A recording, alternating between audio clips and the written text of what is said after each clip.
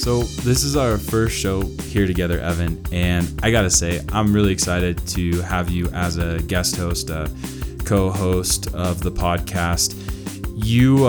I think you're a true thought leader and innovator, and you also are CEO of a successful tech company, which I think is pretty tough to accomplish in the oil and gas space. There's a lot of barriers to entry.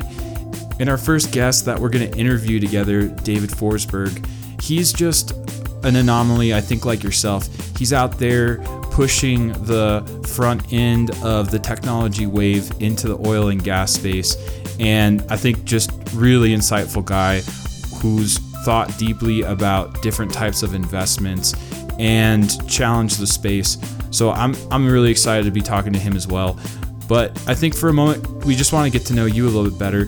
Can you tell us a little bit more about what you're looking forward to in working on this podcast together and what you think is going to be important here for us in working together? Right. So, I view the podcast as kind of the intersection of upstream, midstream, all different sectors of the oil and gas industry, technology. And that's really where my interests lie, is at the intersection of computer science and oil and gas. And as an entrepreneur, you're always learning. You don't always have the answers to things. And so you work very hard to establish relationships with people with all sorts of diverse backgrounds. I come from the upstream side of the business, having managed, an independent, with operated wells, with a variety of assets. And so I can speak very naturally to the folks that are consumers and utilize a lot of technology. I also work with, investment banks, private equity, venture capital.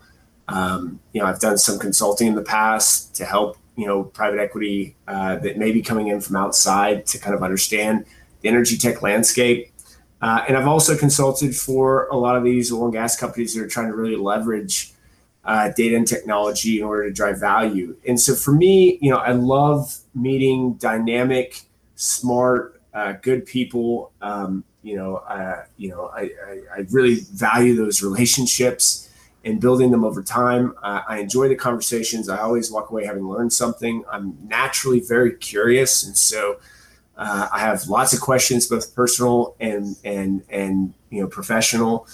And it would be a joy to continue, co-hosting with you and interviewing, thought leaders in the space.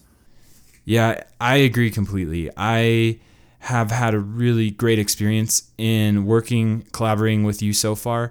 You've just been a catalyst for a lot of ideas and also given me some ways of looking at the podcast quite differently than I think the original approach. And that's really about having human conversations with these thought leaders, not just framing it up purely in some interviewer type of scenario, but trying to get personal and know these people who have revolutionized the space or are revolutionizing the oil and gas space and finding inspiration from their journey and their path and giving our listeners something that they want to listen to that's interesting and exciting and insightful and gives you some of those aha moments.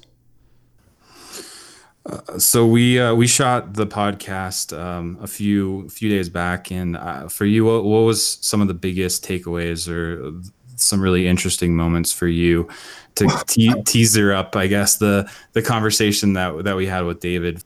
Yeah, I think it was super encouraging to hear that the deal flow in energy tech was so robust.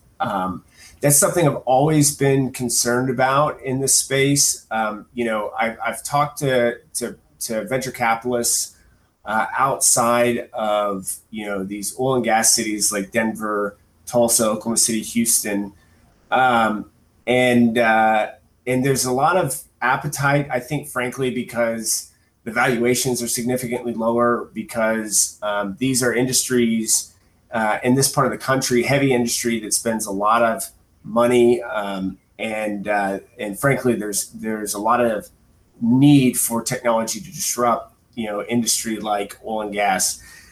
Yet I had my doubts that the deal flow would be there to really support a meaningful fund in this part of the country.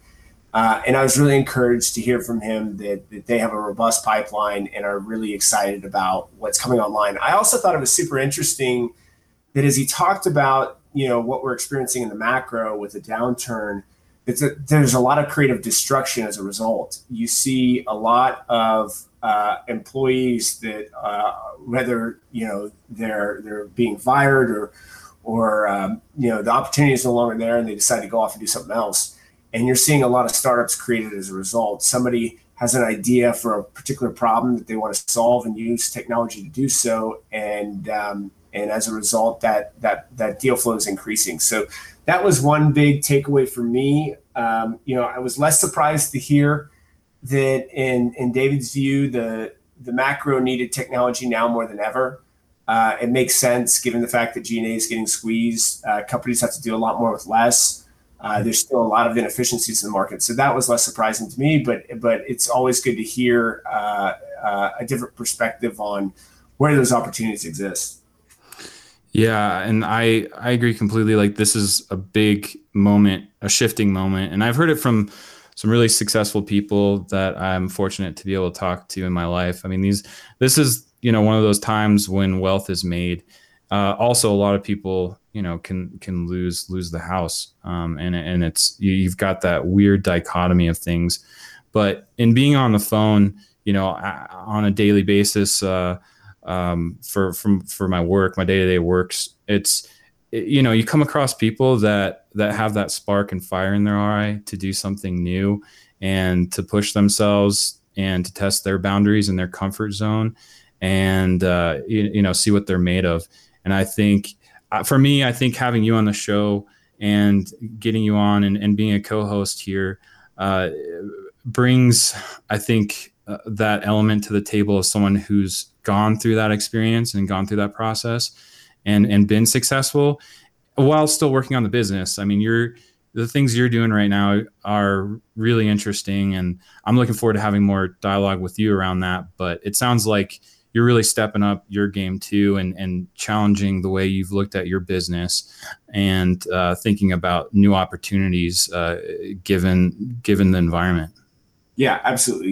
You always have to be adapting, and it's really just survival is continuing to move. I think one more thing that I'd like to, capture here real quick is what do you think we can do together in working on the show to make it better and make it different? I think it seems like this is like that window of time where everybody is creating their own podcast, and I'm wondering for you, what's going to make us different? What's going to be our big distinguishing factor from everybody else that's out there? Yeah, I mean, when I think of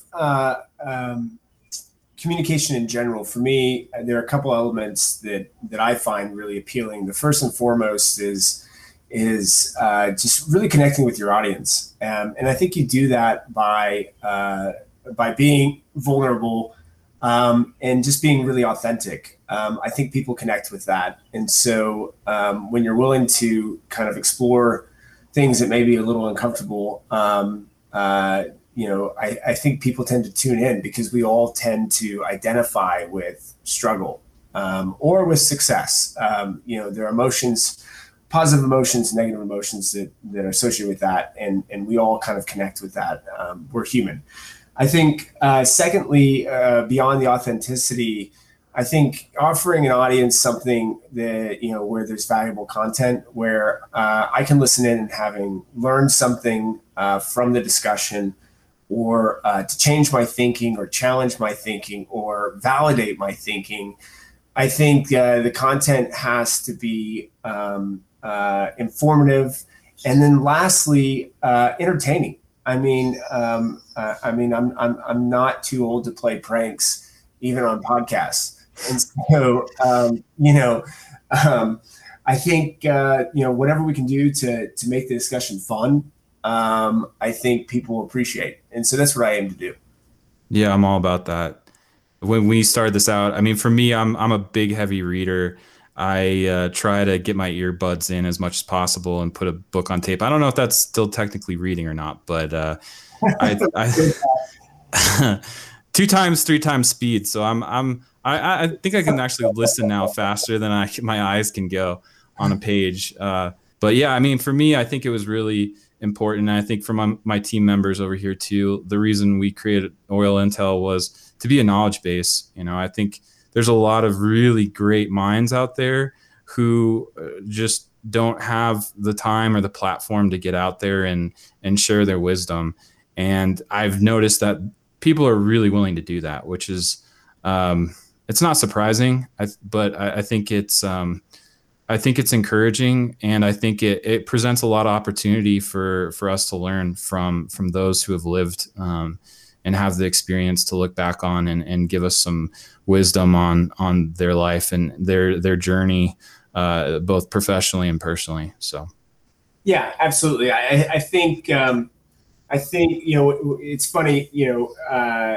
I'm in technology based out of Oklahoma City, and there are a couple marketed blogs that talk a little bit about technology in this part of the country. But for the most part, technology businesses in this part of the country don't reach Inc. or some of the startup magazines. But if you step back and think about it, I mean, since the 1900s, this part of the country has had serial entrepreneurs spin up, oil and gas companies of all different sorts, over and over and over again. And there are a lot of great stories and lessons learned there that I'm looking forward to exploring. Yeah, me too. It's honestly an honor to have you come on and co-host with me. So thank you.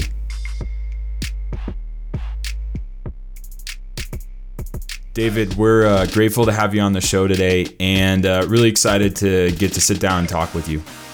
I'm excited to be here.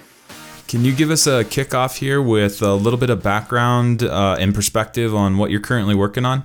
Sure. My general background is in developing and working with groups that developed execution algorithms for institutional order flow in U.S. equity markets, as well as algorithms that make buy-sell decisions for U.S. equity markets.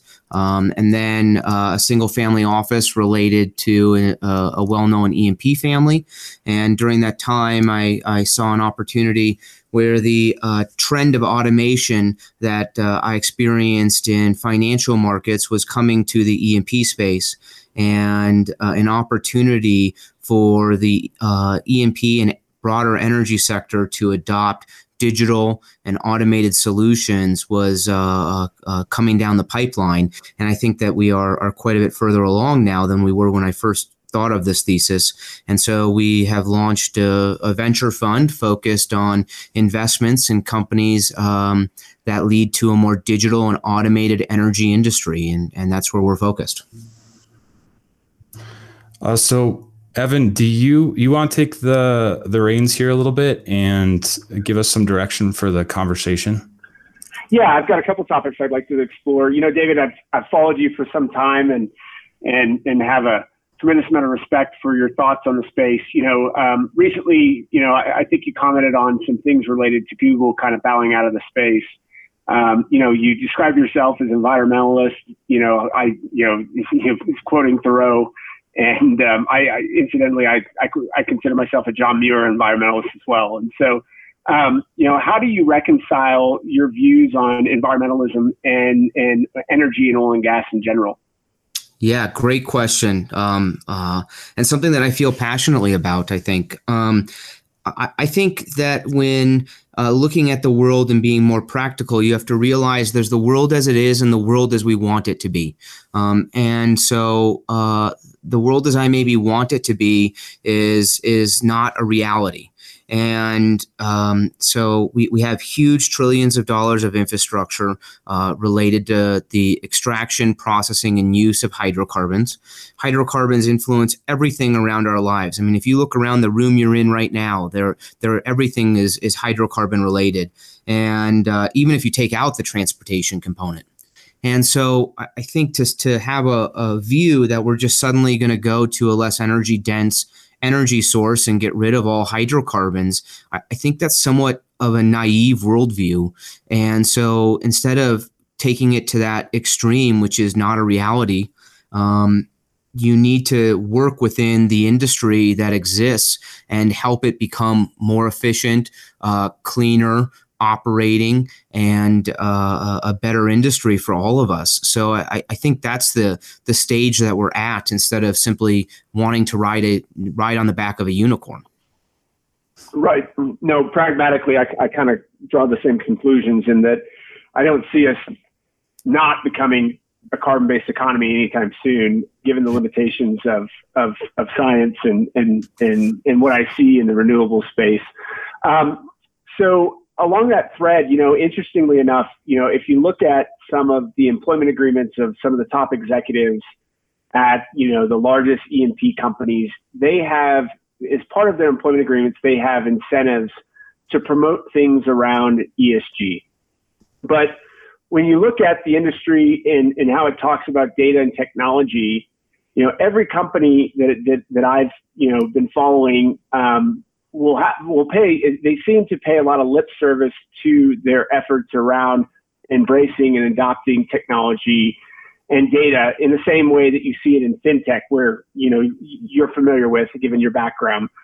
Yet you don't see incentives tied to those initiatives. You don't see the same level of commitment, because it's going to, either way, whether you're promoting ESG or data and technology, you're talking about culture change and behavioral change.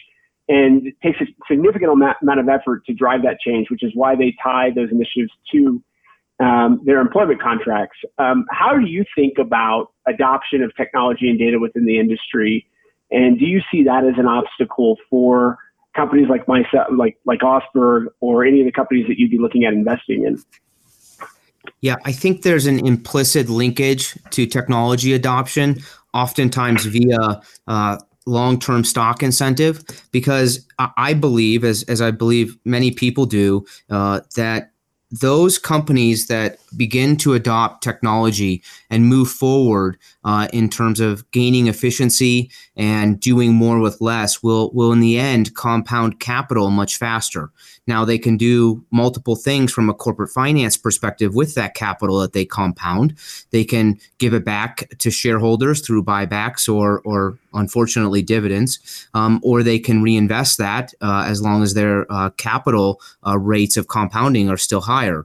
And so I think that executive compensation is astutely aware of technology, and the hurdles to adoption are less in the compensation realm or even the public statements of compensation, and more in the tangentially linked directly to that compensation. And I'm happy to talk about ESG mandates as well if we want to go down that route. Oh, no, I was just using it as a bridge. And so where do you think technology can really help the bottom line then, if that's how it drives adoption? Yeah, I think the fact is that headcounts are declining in oil and gas for a couple of reasons. The first is that there's just a generational shift, and the current economic situation justifies removal of a percentage of headcount. And I don't think that those jobs or those desks are going to be coming back. I think technology will be used to replace a number of people, and it seems like it's a negative thing to many that have the desk or sat at the desk previously. But the reality is the industry can do a lot more with a lower headcount. The solution to operation struggles in the industry, broadly speaking, was, we'll just hire another person, instead of analyzing the process that's being used and maybe refining that process or searching for new technologies that can improve that process. This just take, we can go over land docs if you'd like, but let's pick on like geologists or reservoir engineers.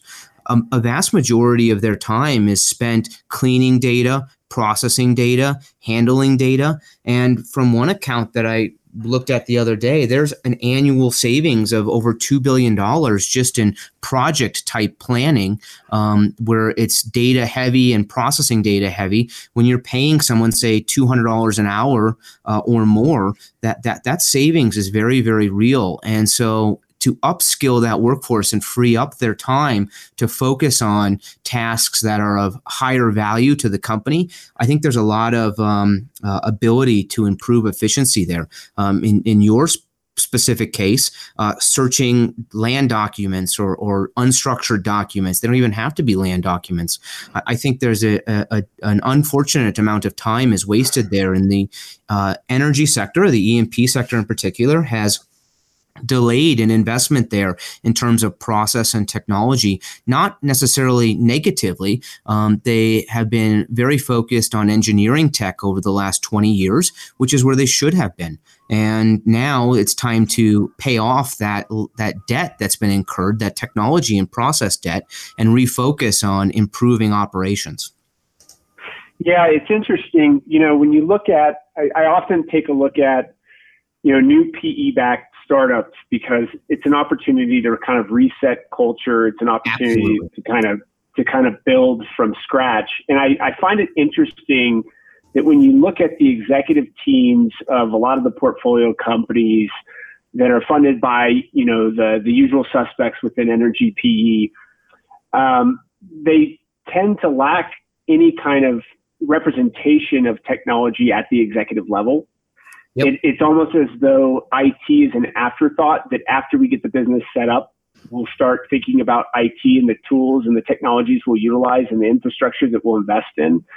And I wonder if that's about culture, or if that's about just the management fee structure, and that they have limited dollars based off the capital they've raised to use towards technology, and they can't really invest in technology up front, that it has to be an afterthought. What are your thoughts on that?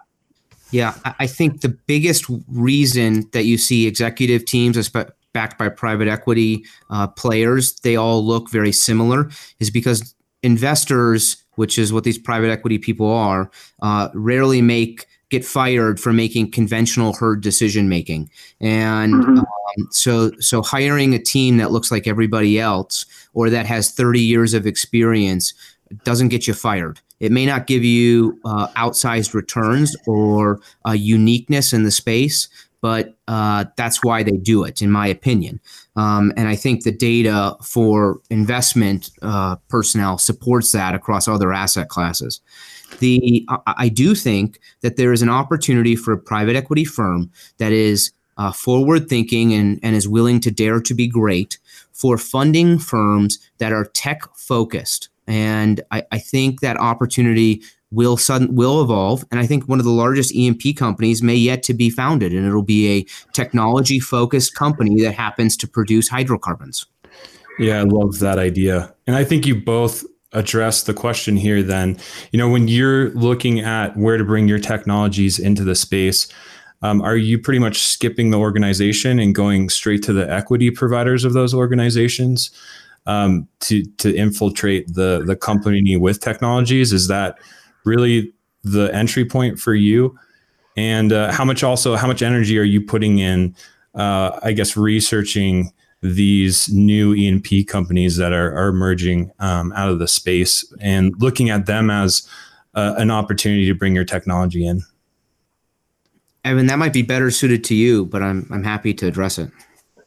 Yeah, so I would say that in talking with other founders in the space and thinking back on our experiences, it's generally difficult. We found it pretty difficult to sell directly to the private equity sponsor. The response that we've received, and I think other founders have received similar responses, is that they generally like their management teams to pick their technologies. And so we haven't had much success using private equity as a distribution channel. It's an obvious win if you can, but we've had limited success with it. I would say that in evaluating the new startups, there are a couple, PE-backed companies I can think of, Reza, for example, there in Denver, is very forward thinking in terms of how they're utilizing technology in order to execute, similar functions, but in a completely different way. And, what's interesting about a company like that is I think it's a really great story for a private equity sponsor to be able to tell their LPs that we're on the forefront of where this industry is, and we're backing companies that are utilizing technology in ways that they haven't been used in private markets before.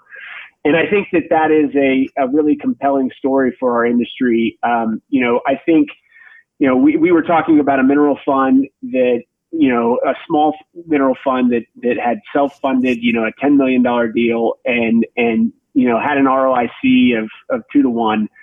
And, didn't utilize really, tried to utilize some technology, but not a ton to do so. And, when you talk to groups like that, I mean, I am empathetic to the fact that, their strategy worked. It worked without utilizing technology. And we see that a lot, but that's not necessarily an argument, at least for me, to not be looking at how to do things differently utilizing technology, because you could accelerate capital faster by utilizing technology. You could drive higher ROIC by utilizing technology. It's just, I'm starting to see private equity backed companies emerge that are thinking more carefully about how to utilize data and technology. I don't see it as being commonplace today. So David, how much more discipline do you have to apply when you're evaluating startups compared to maybe other companies in other sectors or spaces? Is there an extra level of discipline that you have to apply when you're looking at something in front of you, an investment opportunity in front of you? Well, I don't know that I have to use more or less. I think it comes down to demand for the product being offered. And I think all investors need to be disciplined in their analysis of that. The CFA Institute recently published something on the big market delusion that has infiltrated venture in particular, and I posted it on LinkedIn. But I call it the error of Pascal's wager, where you justify just about anything because you can see the size of the market being so big. So I think it comes down to being disciplined in the analysis of what the demand is, and that changes the valuation of companies. And I think we're at the beginning stages of demand picking up for these technologies as the push away for technology is starting to dissipate, and for a number of reasons, companies are pulling for these technology solutions. And many of these solutions, it's not so much that they can operate efficiency at low levels of operation, which they do, but it's about being able to scale a company far faster and far greater. It's providing that leverage to the human capital that exists within the company in order to grow quickly and to a size that is material. So, David, I've got a question for you in regards to just some of the themes that you're seeing in venture capital as it relates to energy. You saw Andreessen Horowitz come into the space in a big way, which was really eye-catching for me. At the same time, you see some of our traditional PE-backed companies, moving away from energy, right? And so, what are you seeing in the space? What is your thought in terms of, is venture capital coming towards the industry or moving away? If so, why?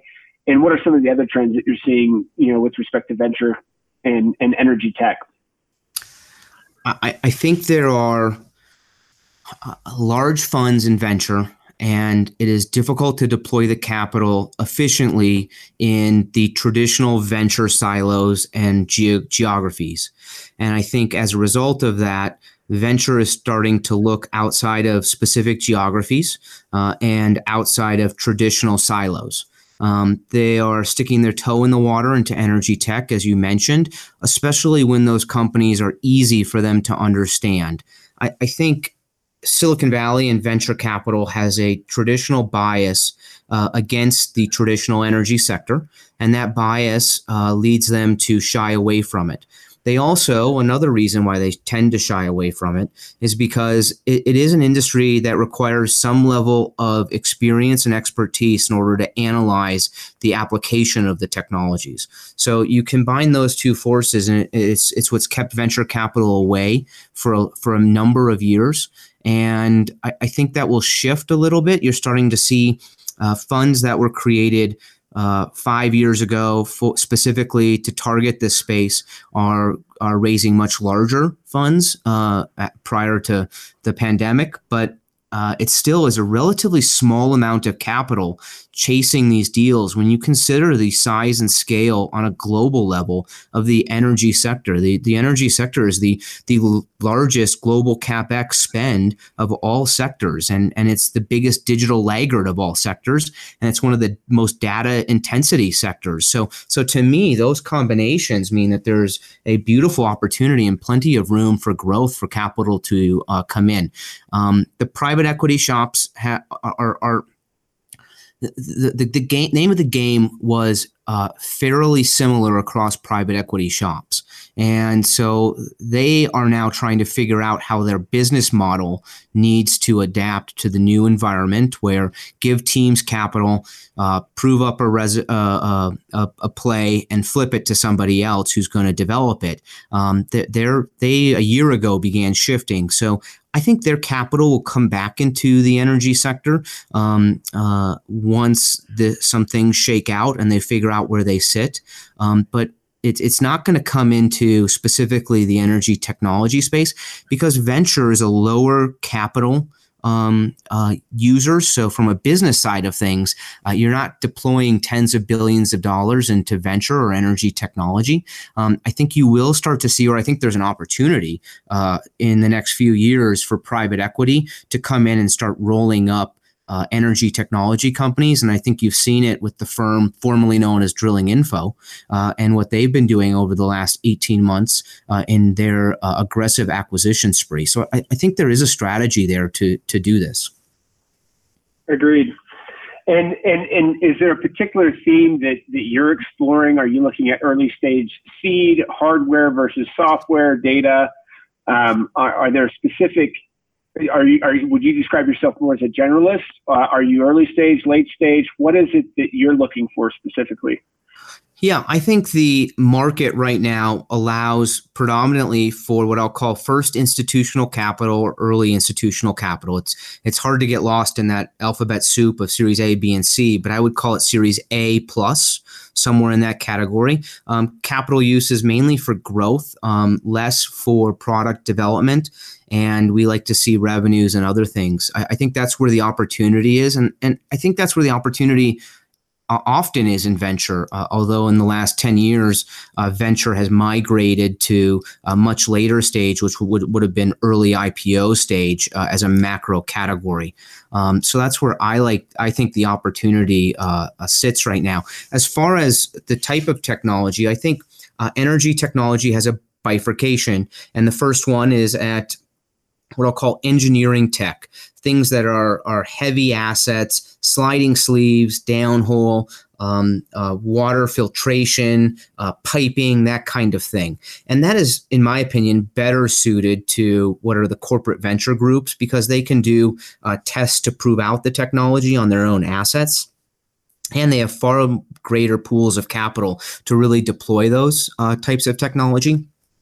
I sit on the other side, which is where not only my expertise and background is, but where I think the opportunity for the largest returns on capital, which is more of the digital side, the asset light, things that lead to a more digital and automated industry. And what people forget, and executives, coming back to something you mentioned earlier, people do a lot of lip service to machine learning and AI without, in my opinion, really understanding what those terms mean and what it takes to get to that stage of the technology. And so you really have to focus on building that base, that foundation for the industry, which is all technology that then allows you to do machine learning and weaker forms of what I'll call AI. So I like anything that builds that house. Yep, agreed. I like it too. And then, I'm out of Oklahoma City, and I've often felt like, places like Oklahoma City, the tall grass prairie, where you've got heavy industry, oil and gas, airline maintenance, agriculture, industries that I feel like there's still a lot of opportunity to, deploy, capital and technology into. But I've seen a lot of funds try to get, created in order to invest in that space. And where I feel like those funds have struggled is in deal flow. What are you seeing in terms of deal flow in the energy tech vertical? Yeah, so just numerically, I think we've seen two waves, and we'll see another one coming here shortly. Wave one was after 2014 when crude oil sold off aggressively, and into 2015, you saw a number of people that were highly skilled and focused on the energy sector, and they had basically two choices: go work at Starbucks or start a company. And so you had a number of startups that got founded. They knew a bunch of pain points that existed in the industry, things that annoyed them and pissed them off when they worked in the industry. And so they founded a number of companies, and there was just a great amount of flow. We've seen numerically some of that fall off a little bit, but I think the quality has on average increased. And so the deal flow is still very robust. I also think that here shortly, for two reasons. The first is that we'll see another wave of good deals coming, or good companies being founded. The first is because of the recent sell-off and the layoffs. Those people are going to echo what happened in 2015.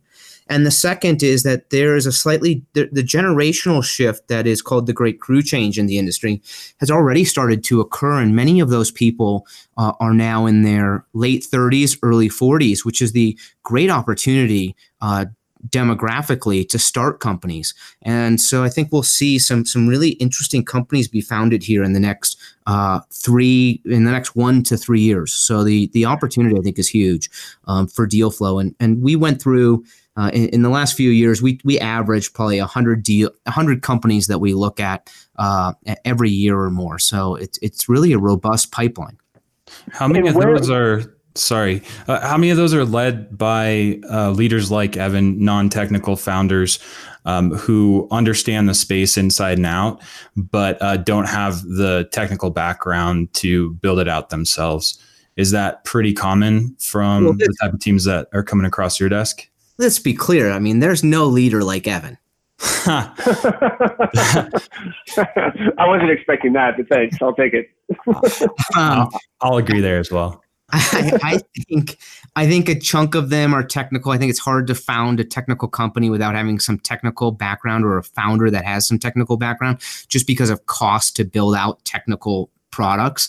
That being said, I think there is an over focus from investors in terms of predicting success or funding companies that have purely technical background people. I think it's rare to find someone that is both a empathetic quality leader and quality decision maker and builder of a company who is also technical. Those two skills are rarely overlap. And it's not because they can't develop them. It's just because you're in this world, you get so focused on what your lane is. And even if you deviate slightly and gather other things, which I think you should, other skills, you're still very focused on a technical expertise versus other expertise. So I appreciate non-technical founders as well. But I think it's like 30-40%. So Evan, can you tell us about, what you went through? Because I think you're a great success story and somebody that can model for others who, do have ideas in the space of where there are holes and pitfalls that can be filled in with technology, but might be too scared with the technical challenge. Can you talk about that briefly for them and give them some insights into what they might want to look at to get them moving forward on their ideas? Yeah, sure. I would say first and foremost, I lit a lot of capital on fire, just trying to navigate the path forward to build something as a non-technical founder. I had a co-founder that it would be a gross exaggeration to call him technical. We built some initial prototypes of the vision in Microsoft Access and Basic.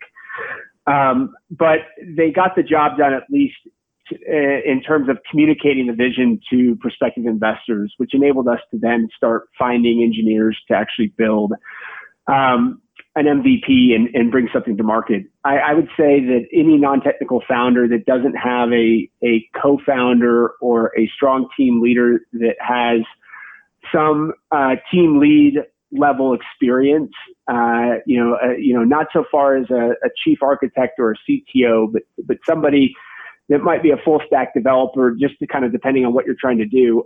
You're definitely going to need somebody early on the team that is able to bring the vision to market. So having some product development skills, having some engineering skills is as critical. You're not going to be able to get something off the ground without them. But it also just kind of depends on what kind of milestones you're shooting for. You're not going to get in front of an investor like David that's looking to invest at a little later stage. If you're a non-technical founder with an idea, but you might get to a MVP where you can prove out that there is product market fit, where there's demand, and get to the next level before you get to a David. And so, I would say, my first advice to a non-technical founder would be make friends with a lot of engineers. You're going to need them. They're obviously a core aspect to any technology business. The other thing is that, I think a lot of people are intimidated of learning, rudimentary programming skills. They think, when I talk to folks that want to bring STEM programs into education around coding, I feel like there's this misconception that the coding is for people that are mathematically inclined or have some sort of physics background. And, coding is just a foreign language. It's actually easier than most Romance languages because it's just ones and zeros. There's not one word that may mean multiple things in different contexts. And so picking up some rudimentary programming skills in R or Postgres or some sort of rudimentary programming skills, Python, helps you communicate with engineers. It helps you take this vision that you have and communicate to an engineer so that you can effectively get something built. There's a big gap. You see a lot of energy companies that are trying to tackle this problem today. They'll take a subject matter expert, whether it be in any discipline, land, engineering, geology, and they'll pair them with an engineer. And they think that will help solve the problem in terms of the communication of what needs to get built and the execution of actually getting it built. And I think they're underestimating the communication gap. The engineer cannot anticipate what needs to be built. There's a lot that's not said or stated. And the subject matter expert can't envision what's possible because they don't have any kind of background in technology. So by picking up some of those rudimentary programming skills, whether it's R, Python, something very simple, you're much closer to bridging that gap. You're much closer to taking your vision and being able to communicate it to a technical co-founder or a technical lead. And you're much likely, you're going to have a much more success in getting an MVP built that way. So when both of you it sounds like both of you are pretty heavy in the data side and less on the equipment side. And with that, is there a big gap right now between technologies that work for geologists and engineers and, the things that they're really comfortable with versus everything else? Is that too broad or too simple of a question? Yeah, I think it's a good question. It's one that I think a lot about.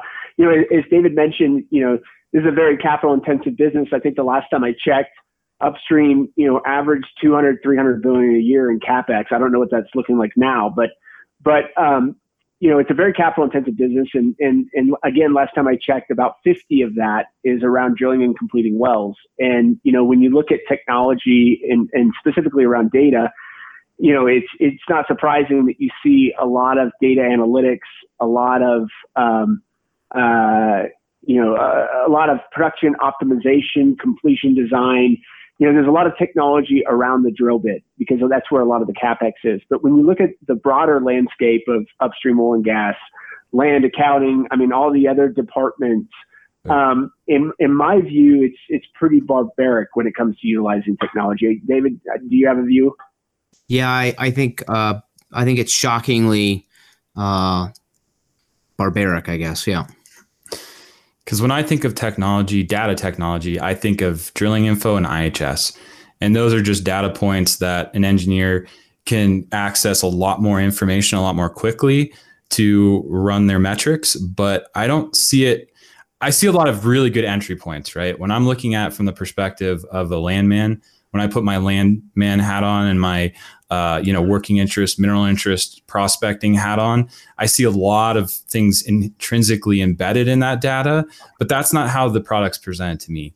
When I'm looking at the product directly as a user interface and all those other things, to me, that's just, something that a geologist and engineer, it's meant for a geologist and engineer.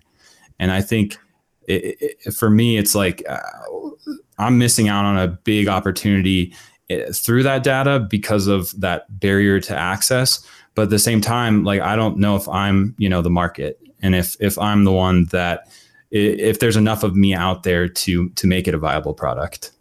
Well, the answer is there is enough of you out there, and the data is there. It's just not presented to you in an effective way.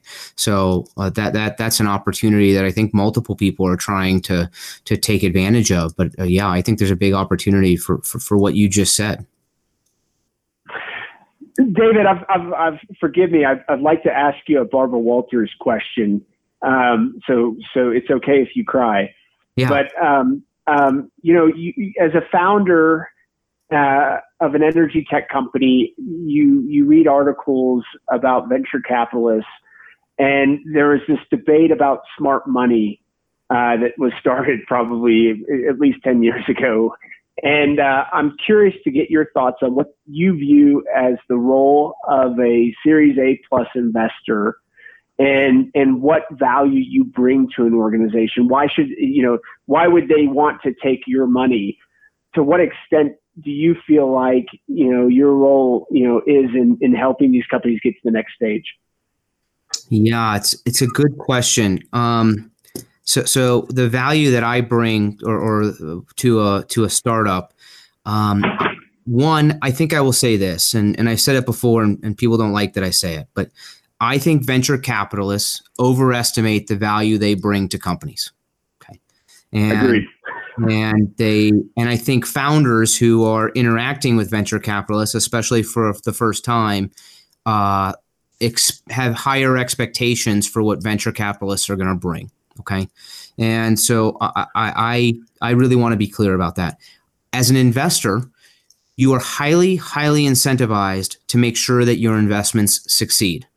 So I will do anything that I can to help you succeed. I think most of that for me comes from a couple of things. It's being able to help you work through problems and be I'm trying to think of the best way to phrase this, but like a business therapist, right? Or a problem solver. Maybe they're different, but both roles are important, because being a founder is a lonely experience, I would imagine. And so being able to have that kind of support network that is not the people that you interact with on a day-to-day basis, who are incentivized in the same way that you are. So I think that's one value. The other is making introductions wherever possible. Although the reality is that if you're looking at Shell, that's a huge corporation. I mean, they have more outlets than McDonald's and sell more coffee than Starbucks. If you expect me to know the guy who's going to make the decision to buy your product, the probability of that is low. And I think part of it is another advantage is lending credibility.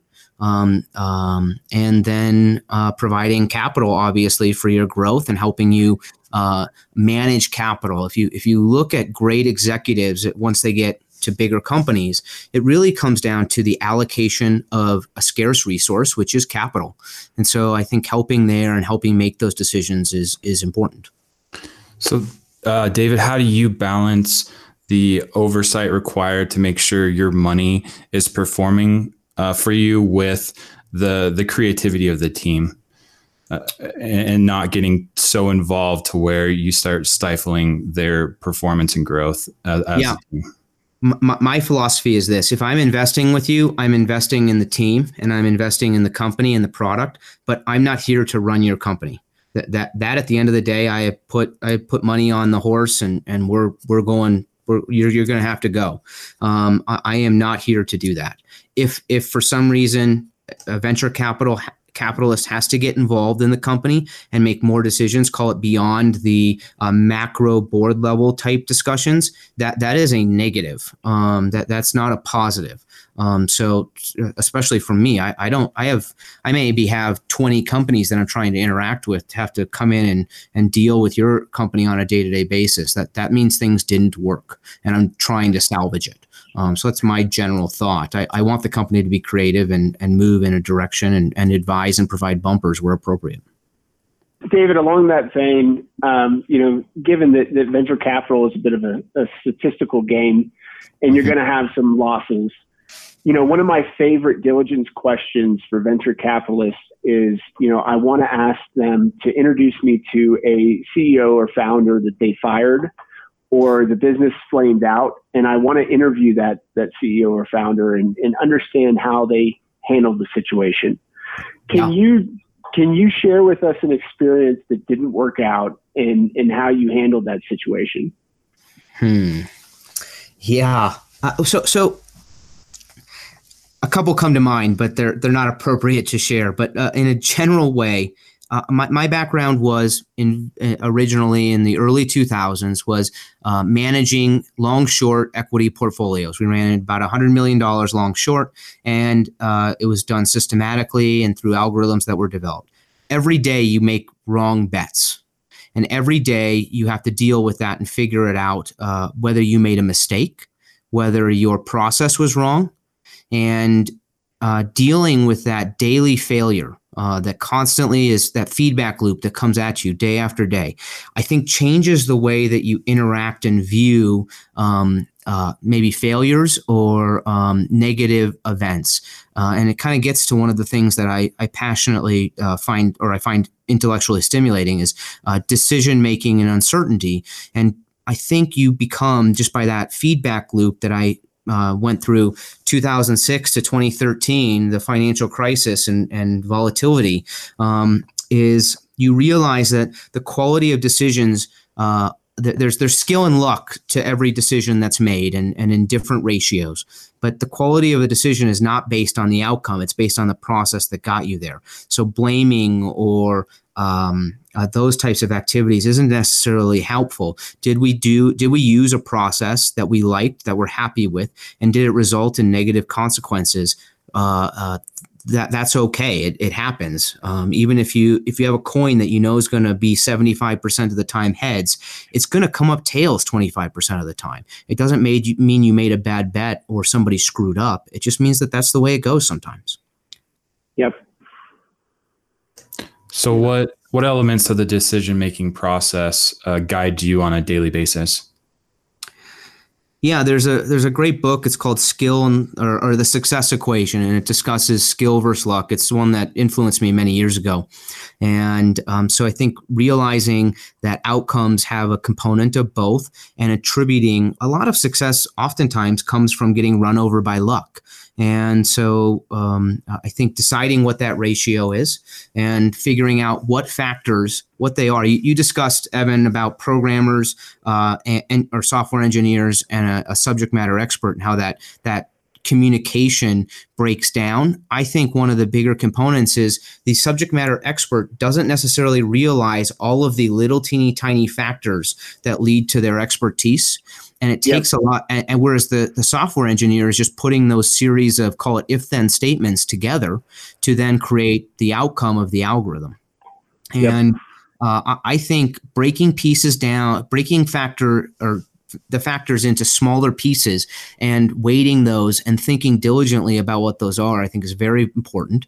And then moving forward and weighting those in terms of probability thinking and what the outcome might be, and realizing that there is a distribution of what the outcomes will be in the future. No single outcome is guaranteed. And even that makes you realize that even the past, the outcomes of the past are no certain, there are multiple past potential outcomes outcomes that could have happened. So even using historical references is not always the best path forward. So those are kind of where I sit, and then I put it all together in terms of these factors are relevant, and this is the decision that we're going to make. But it's a slow and tedious process. So expanding on that, talking about uncertainty and how to make decisions in light of uncertainty, how are you thinking about the macro right now for oil and gas? A lot of people think that this is the death knell for oil and gas, and then others, I tend to be more in the camp of this is a generational opportunity. But I'd like to hear your thoughts on why you think this might be an opportunity, and where do you think the macro is at, and where do you think it's going? I mean, there's tremendous uncertainty there, and I'm sure you've broken the problem down, and I'd love to hear your articulation of where you think we're at and where you think we're headed. Sure. As far as oil is concerned, I think the disruption is temporary. So the demand disruption is very temporary in terms of 3 months, a year, whatever it is. That's a very temporary disruption. I think the reaction to the demand destruction and thus the excess supply is to shut in wells. You start with the stripper wells, you concrete those in. They make up 10 to 20% of U.S. production, depending on where you look. Those will never be drilled again because they're non-economical. They're producing 10 barrels a day. You're never going to go back into them. And then you start shutting in horizontal production. And that has the potential to damage reservoir. You get water, pressure, depressurization, whatever it might be. And maybe those aren't economical to ever go back into again. Or if you do, they certainly have some damage to them. So the supply disruption is longer term than the demand disruption.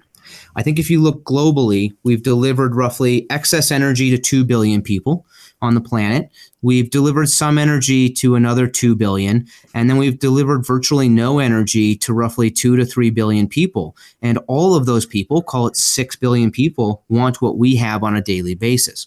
To me, energy is a growth industry, and that long-term growth trajectory is stable and is an issue that we have to deal with as a global society. The supply disruptions. So the point is that demand disruptions are temporary. Supply disruptions could be permanent, and the demand curve on a long-term basis is upwards and to the left, and this is a temporary gyration around that. As far as energy tech, this is a J curve. I think that there is a huge opportunity over the next 3 to 4 years to found companies, invest in companies that will now be vital to the production of energy domestically and internationally. These companies, the barriers to entry, the storm has come through and knocked down many of those walls. If you think about oil and gas companies just working remotely, there were maybe 2-3 people that said in the company that said, no one can work remotely. That barrier has now completely shifted, and new tools are going to be there. Be created or be used to allow for that dispersed workforce. And that's something that I always thought of with your company, an ability to recruit and manage people on a remote basis. You're very good at that. So.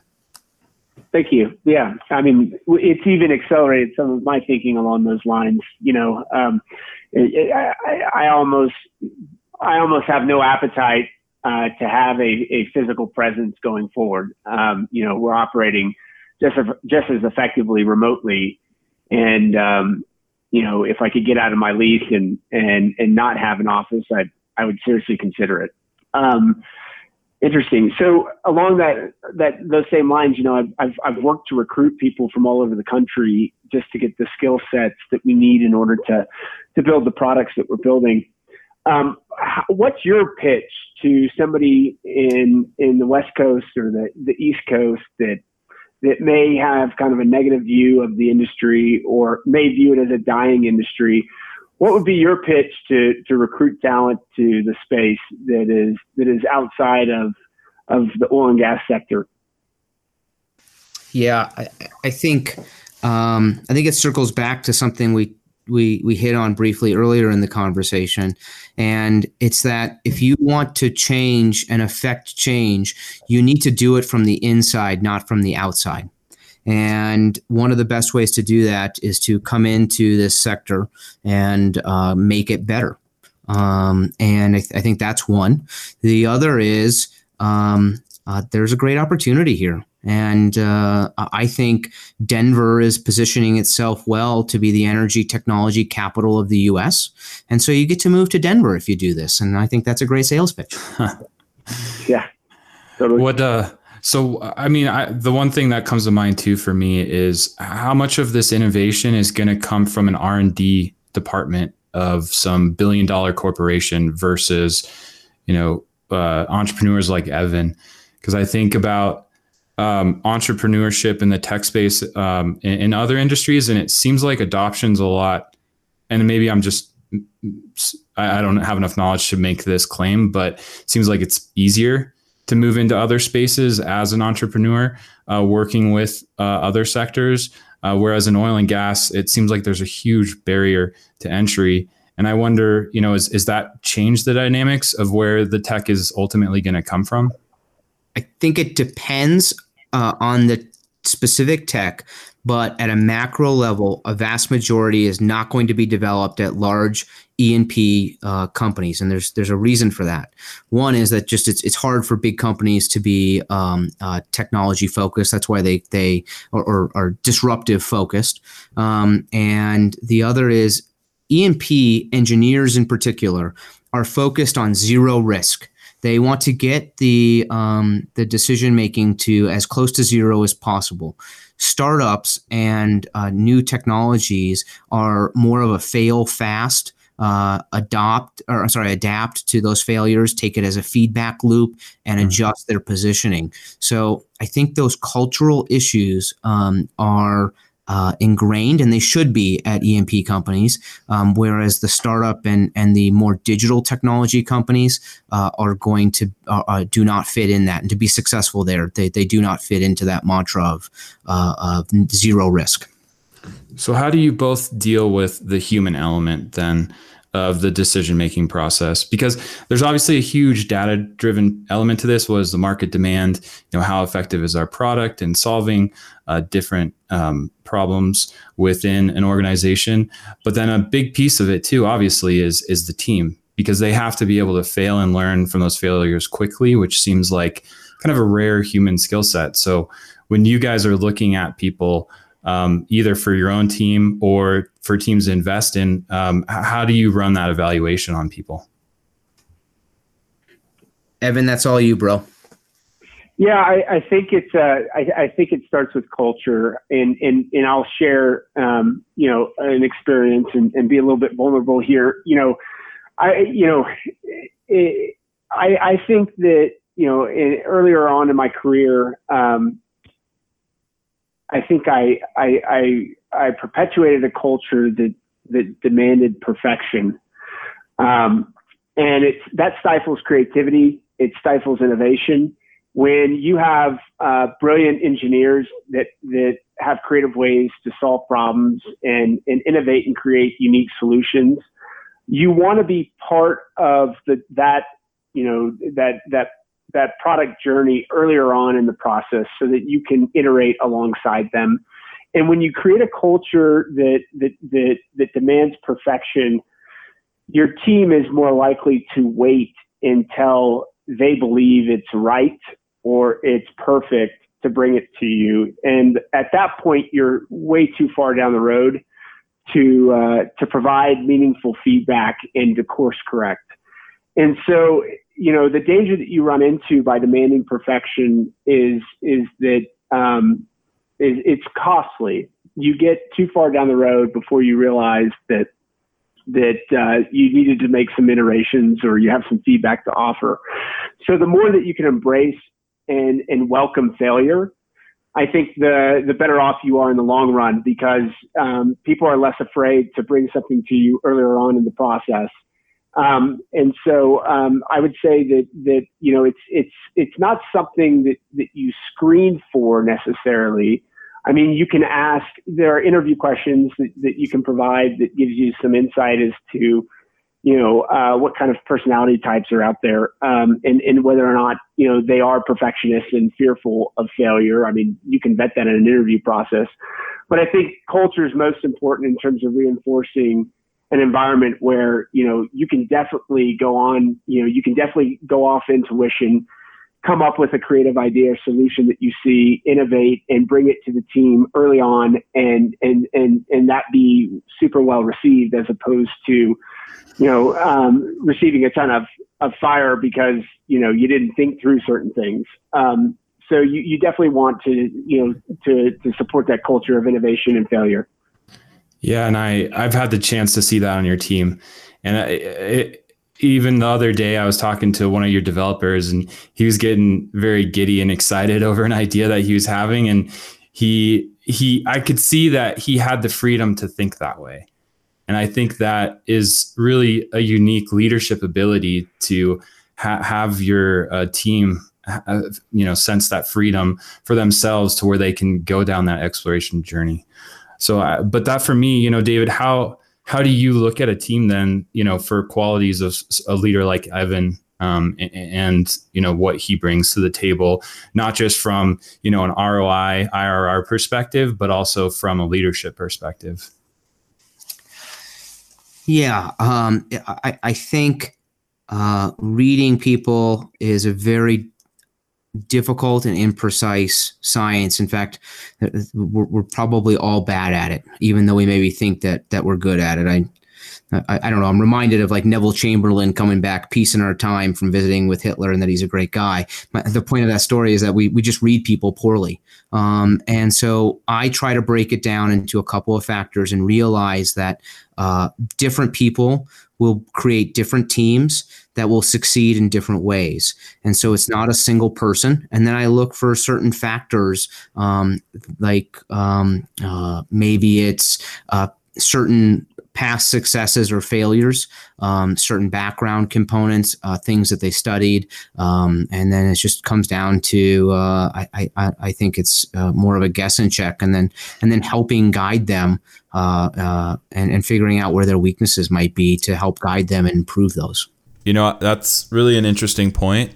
And you get a lot of these self-help books that tell you what a perfect team looks like. But I think it's interesting to consider all the different blends of personalities that can come together to be successful, and how those don't always look the same. So looks like we're kind of getting towards the end of our time together, and just wanted to open up the floor real quick and see if there's anything else either one of you really wants to cover while we're on the show. Yeah, I had a question for you. How you've been good at recruitment from a smaller town in the grand scheme of things. Can you maybe address that and some of your thoughts as your process has evolved and your experience has evolved over these years? Because if I recall, you told me that you were kind of very, hey, we all got to be in the office at the beginning, and then realizing that there was an evolution from that. Yeah, absolutely. So there are a lot of themes that we could discuss in terms of, what I've learned along the way and how I've adjusted, just talking about a culture, reinforcing a culture that embraces failure is one of them. With respect to recruitment, so I'm a big believer in just finding the best people to work with, regardless of where they're located. I believe that is more important than getting hung up on where they're located. I personally very much thrive off of the energy of having everybody in the same office. There is an intangible there that is hard to quantify, but it is exciting to be going from office to office and talking about what we're doing and working through various problems. And it's also, there's a human element there that, part of my job is to walk the floors and talk, top to bottom to our team and just check in with them, and build a relationship with our folks. And that gets harder to do, as you get bigger, but I think it's really important. I think people want to feel seen. They want to feel supported. And, I think CEOs tend to underestimate There was an article in the Atlantic about, the CEO's whisper is a yell. I think CEOs tend to underestimate just what kind of impact they can have on the organization, both good and bad, based off of, how they carry themselves in the office. And it's hard to create that kind of energy remotely. So I would say that the way I prioritize first and foremost is to find the best talent, regardless of where they're located. But secondly, I do tend to want to have the team in one location. It's just not possible given what we're trying to accomplish.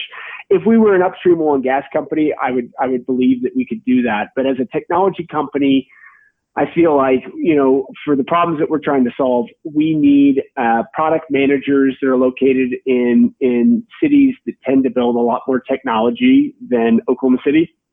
We need software engineers that are working on problems that tend to be in areas that, engineers can pretty much be anywhere they want to live these days, if you're recruiting top talent. And so, and then over the years, as we've become more remote, we have found ways to be more effective as a team, and I no longer, closely hold the belief that we all have to be in one space. I would still prefer it, but it's not as big a trade-off as I imagined when I first started building the business. And so today, I would say that we are, completely remote. We have to be through COVID, but even, post-COVID here, as I mentioned earlier, I don't know that I want to go back to a brick and mortar. I don't know that it's necessary. I don't know that I want that additional burn on the business. And so, I've kind of moved completely the other direction. Is there anything in energy tech, Evan, that you see like an underserved opportunity that, someone should really go after that? You got any thoughts there? Yeah, absolutely. So first and foremost, I think that, from the capital to the talent and everything in between, there's a lot that can be done. For example, I was having a discussion with one of my board members recently about what appears to be a bifurcation between SaaS businesses and DaaS businesses. DaaS is not a term that has been used all that widely until here recently. There are more and more data companies being created, and those businesses are different than SaaS companies. Yet I'm still running into venture capitalists that kind of lump them into SaaS. And so, as data and technology, evolve, energy tech, in my opinion, has historically been a laggard. And I think that investors as a whole can evolve, and become more mature as venture capitalists looking at SaaS and DaaS businesses. I also think the talent is evolving. I think that historically you are grabbing subject matter experts and trying to convert them into product managers, as opposed to grabbing product managers that come from technology and applying them to oil and gas. And you did that because you wanted that subject matter expertise, and so the path of least resistance was trying to coach up somebody that knew a lot about some area within oil and gas to become a product manager, which is a challenge. And so, that's one area where I think there's opportunity for energy tech to evolve, is just the talent, I think, is starting to mature. And I think alongside that, I think the venture capitalists are maturing as well. In terms of solutions and technology, I think that, I'm a big believer that adoption is the main thing that I look at within the sector, within energy tech. I think that the two things that drive adoption are, in my opinion, are success, where somebody utilizes technology in a new way and has outsized returns, and competitors look at that and think, wow, we need to be following along. Or necessity. And we're looking at a scenario right now where there's a lot of necessity. G&A is getting squeezed. We've got to be more efficient. We've got to find new ways to do things. And that's really driving a lot of innovation, and that's really driving adoption. It's required. And I think that's a good thing for energy tech. In terms of where the opportunities are, I think that there's a lot of opportunity in the back office space. I think that there are a lot of opportunities. I think, I love talking about how to apply machine learning to data and how to apply, some cutting edge technology to the space. But when I look at some of the big E&P companies, there are more traditional and foundational problems than I think what we realize. I think there's still a lot of images that are in paper. There's still a lot of data that's not standardized and normalized. I think companies wrestle with how to really create value with technology. Any emerging tech company better really lock down their value proposition, because I think that companies have this sentiment, we already have lots of data and we don't know what to do with it. And so I think, and I also think that, one of the things that I underestimated as a first-time founder early on is I felt like if I created the data and created the products, that the market would go to town with all these different ideas of how to utilize the product to do various things with the data. The more that you can give your customers a button to click to perform a workflow or to create an insight, the better. The more heavy lifting that you can do for the market, particularly this market, the better, because they're very much approaching technology with the mindset that we've already got lots of technology, we already got lots of data, and we're struggling how to best leverage it. And so you really need to be developing solutions that do the heavy lifting for them. Well, I think that was very insightful for anyone who wants to become a founder of a company. Thanks. Evan, just to that point though, and I think I kind of have one more question to follow up on that. How do you get past the tight hole, mentality of companies and their data and the integrity of their data? I think that's a tough barrier. A lot of companies have really great proprietary information. And they view it as a competitive advantage. And so they are reluctant. I saw this when a lot of the West Coast startups were coming into the space about 10 years ago. They had very strong engineering teams that could do predictive analytics and all sorts of data science, provided that they were given the data. And I think they underestimated how difficult it would be to get that proprietary data. And in addition to that, the market, our industry was skeptical as to what they were going to be learning with that data and what risk was associated with utilizing those cloud-based products in terms of the derivatives of the data that could be created or the machine learning, the machine learning models that could be trained and potentially sold to their competitors. And so I think, it is a chasm that you have to think carefully about when you're wanting to work with a company's proprietary information.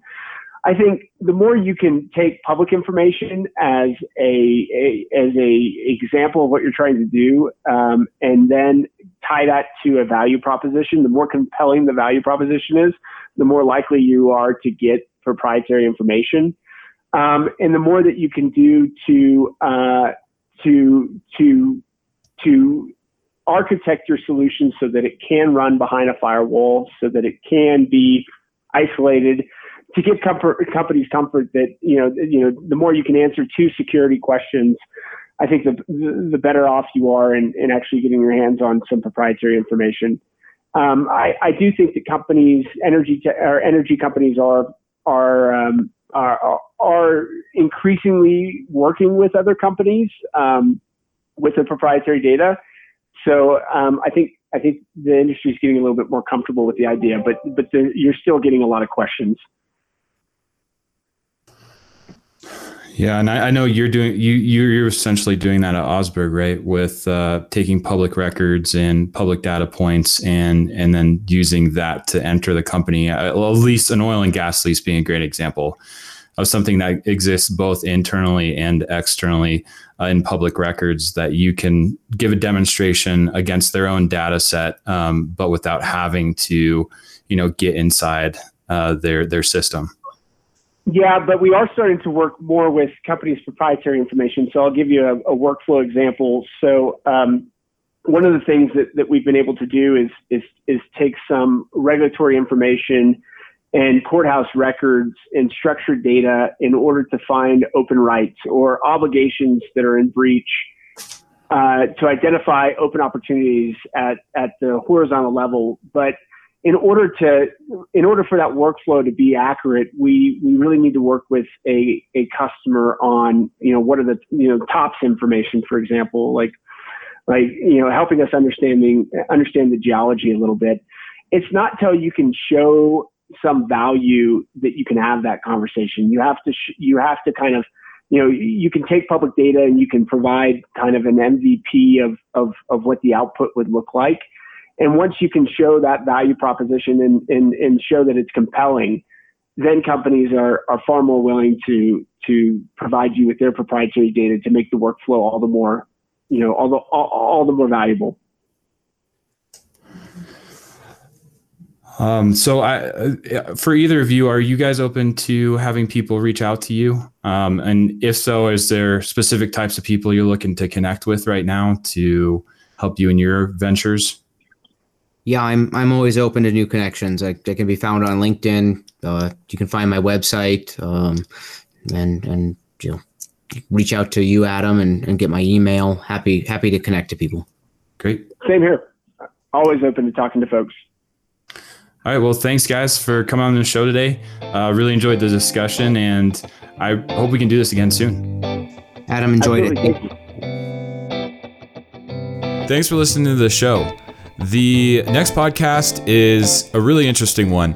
We're sitting down with Ian Cunningham, who's the founder and CEO of Wave 9, to discuss his business and the really cool product that he has to help monitor and boost productivity of conventional wells. Ian's also really integrated process into his platform, which I think gives him a pretty competitive edge. And then him as an individual, he's one of those guys that is a good listener. And I think you can really see how important that is to his business and his ability to bring in these new technologies that people might be apprehensive in putting on their equipment to get them to a place where they're comfortable and can see the value. If you're out there right now hustling a new product or service, I think you can learn a lot from Ian's approach. As always, if you have any recommendations for future guests on the show, please visit us on our website at oilintel.com. And finally, if you're a professional or part of an organization that's looking to create some change within the business, but looking for external help, Oil Intel is here to connect you with the right people. You can send me personally an email at adam@oilintel.com. That's adam@oilintel.com. Until next time, stay safe, stay healthy, and frack on.